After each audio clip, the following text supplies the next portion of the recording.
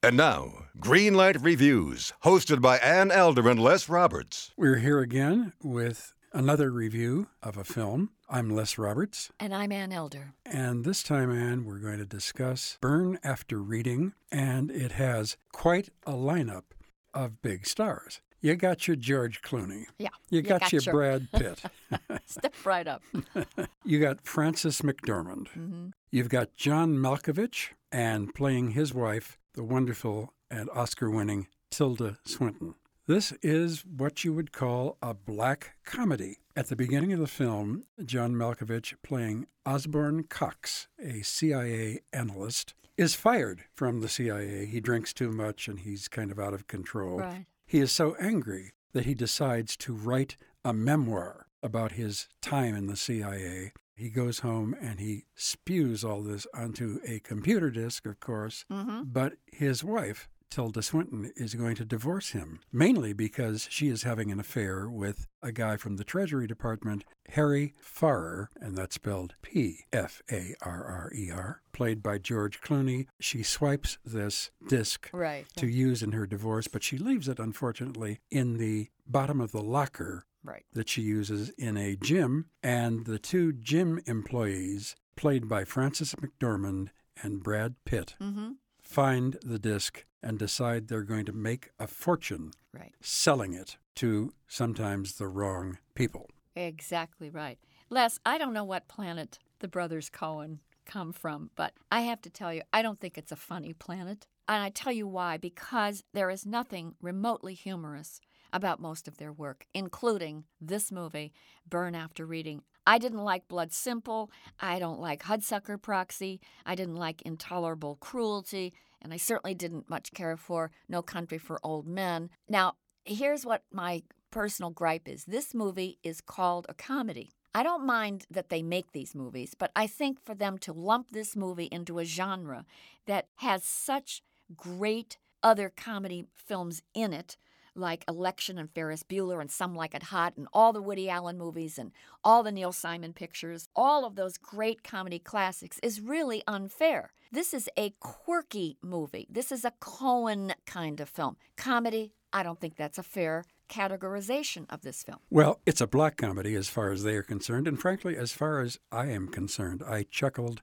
all through this picture, Ann. I loved the comic performances, especially of Frances McDormand and Brad Pitt. It made me laugh. John Malkovich and his frustration made me laugh. Now, there is a point in this film where it becomes rather violent in spots, but I was able to laugh at that too because I was very aware that this is indeed a black comedy. So I have to disagree with you quite strongly that this is one of the best films so far of this year. It's certainly not in the category of Neil Simon. It's certainly not in the category of the great Woody Allen stuff. But it's the kind of offbeat comedy that I think it tickles you because it's about one crime after another crime after another crime after another crime, and all of it makes me laugh. Well, I have to tell you, Les, not one human being in the audience laughed the day that I saw the movie. Now, I was sitting with about 40 people. You got to get some new friends in. Well, now, wait a minute.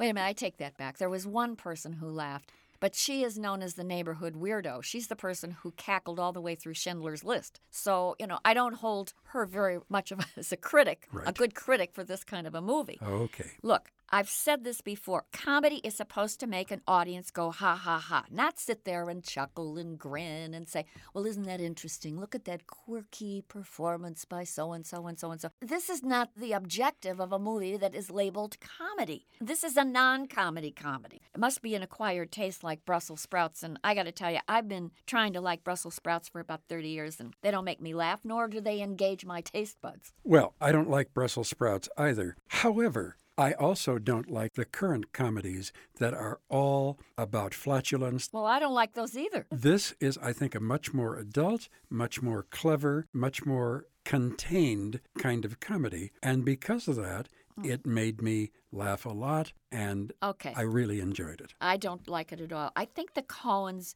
have a philosophy, and that is they're going to do a movie, and they're going to invite all of their celebrity friends to come over and perform in it and be in it.